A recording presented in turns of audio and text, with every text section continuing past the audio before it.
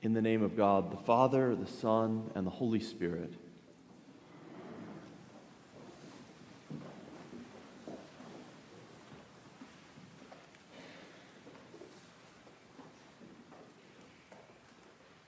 Karinette is a 7-year-old girl, one of 57 girls living in an orphanage in Haiti. She lives in the same dormitory as the other girls. She eats the same food as the other girls. She wears the same clothes as the other girls wear. But Karinette is different from all the other girls in this orphanage. She has a joy that is visible, an excitement. Why? What makes Karinette different? If you ask Karinette about the strangers who came to see her, she'll tell you about a couple who came to visit this orphanage. They were looking for a little girl just like her. And they talked with her, and they asked her name, and they asked about her interest, and they asked if she wanted to come live with them and be a part of their family. Karinette is different from all the other girls in this orphanage because she's not wondering about the future. She knows this couple left and told her they would come back for her. She knows that this couple has claimed her and called her their own. Karinette knows that the wait is over. Zechariah and his wife Elizabeth waited for a child for a long time. Zechariah was a priest in the temple in Jerusalem. In this role, Zechariah certainly preached about the power that God had. But it's ironic because Zechariah didn't really seem to trust that God could do much in his life. Zechariah and his wife were praying for a child, but he didn't think they could have one. Maybe God had acted a long time ago in the past, or maybe God would act sometime in the distant future, but Zechariah didn't believe that God could do anything powerful in his life right then. So when an angel appeared to Zechariah and told Zechariah that his wife would have a child, and this child was to be named John, Zechariah responded this way: "How can I know this will happen? For I am an old man, and my wife is getting on in years." In other words, I don't believe you. I can't believe that God will act in my life today. And the angel responded by striking Zechariah mute. He was unable to talk. And for months, as he was unable to talk, I imagine the question he kept coming back to was, can God really do this? Can God really do something powerful in my life today? And when this child was born to Elizabeth, Zechariah's friends came to him and said, "What shall this child's name be?" And Zechariah wrote out, "He shall be named John." And his lips were unsealed, and he was able to speak. And he sang a beautiful song of praise. It's the canticle we read a few minutes ago. In this canticle, in this song of praise, Zechariah said, "Blessed be the Lord, the God of Israel. He has come to his people to set them free. He has raised up for us a mighty Savior, born of the house of his servant David." Think about this incredible transformation that Zechariah underwent.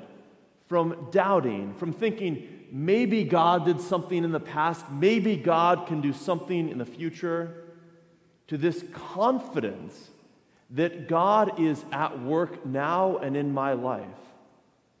It was like Karinette, who certainly at one point must have wondered, maybe someday I will be claimed as part of a family. Maybe someday someone will say I am their own. To this confidence that she had, a couple had a photo of her, knew her name, knew her favorite foods, and had claimed her. In the Old Testament passage today, we read the prophet Jeremiah, who wrote, "The days are surely coming, says the Lord, when I will raise up for David a righteous branch, and he shall reign as king." The people of God were hoping, they were waiting, anticipating, expecting that God would act powerfully. One day, God would do this. Someday, God would raise up a branch. At some point in the future, this person shall reign as king. This waiting expectantly. And then everything changes. In the very first chapter of the Gospel of Luke, the angels appear to the shepherds, and what they say is, "Today, in the city of David is born unto you a child, Christ the Lord." And then years later, when Jesus enters the synagogue in Jerusalem in the inaugural moment of his public ministry, and he unrolls the scroll of Isaiah, and he reads from it, and then he says, "Today, this scripture is fulfilled in your hearing." Or just a couple weeks ago, we read about Zacchaeus, who climbed the tree. Zacchaeus, who was a dishonest tax collector, but who turned his life around after meeting Jesus. And Jesus said to him, "Today, salvation has come to this house."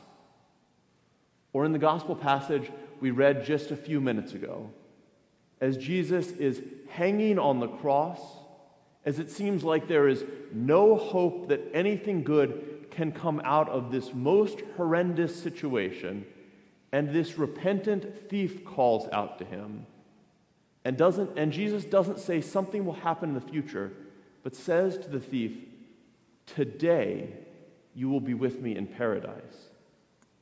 Today. Notice what's never said. The angels don't say, "Next week a Savior may be born to you."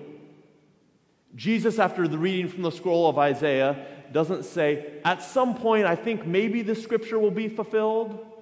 Jesus doesn't say to Zacchaeus, "If you continue to do good things, after a couple years, maybe salvation will come to this house." No, it's today. Today you will be with me in paradise. In the church calendar, we celebrate today Christ the King Sunday.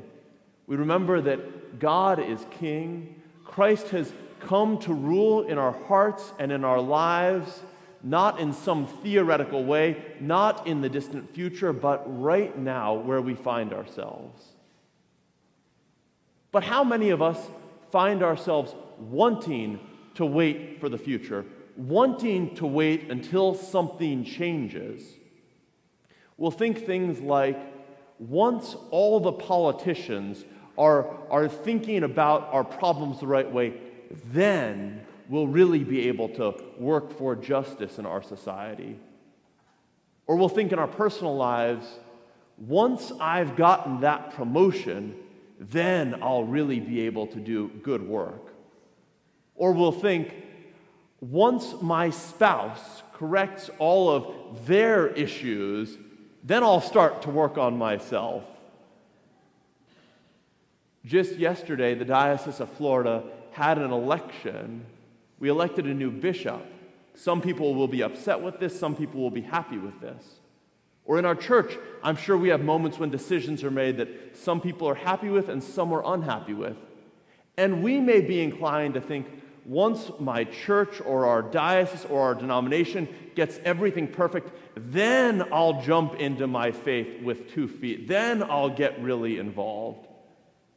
But our faith calls us to act differently.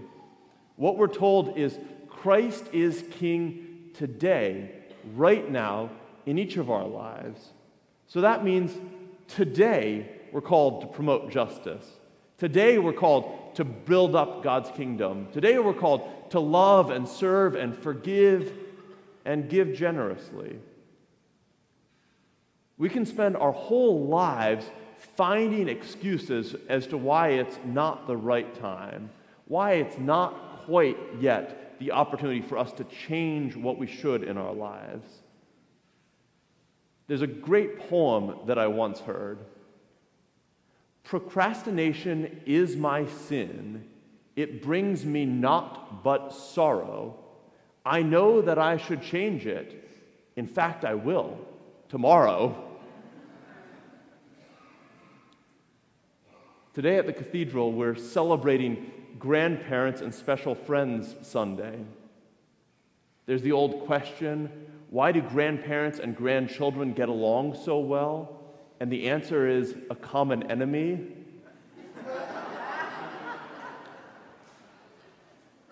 But I think the real reason that there's this powerful relationship between grandchildren and grandparents, or special friends and grandchildren, is that we live in a world where we are so busy, we're always planning for tomorrow, figuring out what we have to do next week, figuring out what we have to do even next month or next year. And grandparents have this ability to stop and to just spend time with their grandchildren. I know last Wednesday, Mary had a dinner planned with a couple of other physicians, and I was scheduled to teach a class here at the cathedral. And at the last minute, we found that our babysitter couldn't join us to watch Philip. So I was in a real jam. I made a bunch of calls and finally called my dad, Philip's grandfather. And I told him, if you come down to the cathedral, I'll put you in the nursery with Philip and I'll leave you with a bunch of diapers and some wipes and some snacks, and I promise it won't be that bad. And my dad showed up and I put them in the nursery and they had a wonderful time together. That's what grandparents can do. Can be here today, right now.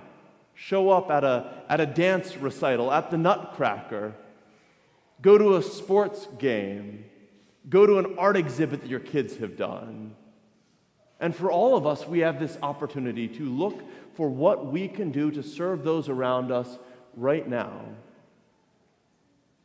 And yet we're so inclined to delay until tomorrow. Do we really want God to show up in our lives? Do we really want to respond to God right now? Yes, we want to serve our neighbors and to give away our financial resources generously and to give of our time to serve those in need. We want all these good things to happen, but we oftentimes say, just not yet. Just don't require anything of me today. You certainly know of St. Augustine, one of the great patriarchs of the church. He wrote an autobiography called Confessions, and in it he talked about how as a young man he had a strong libido that was causing him challenges in his faith walk. And he wrote that as a young man he prayed to God, "Lord, make me chaste, just not yet." And Augustine was a saint of the church. For many of us, we want to be better people. We want to pray more. We want to help others more. But we want to do that later. And our faith calls us to do something different, to do something today.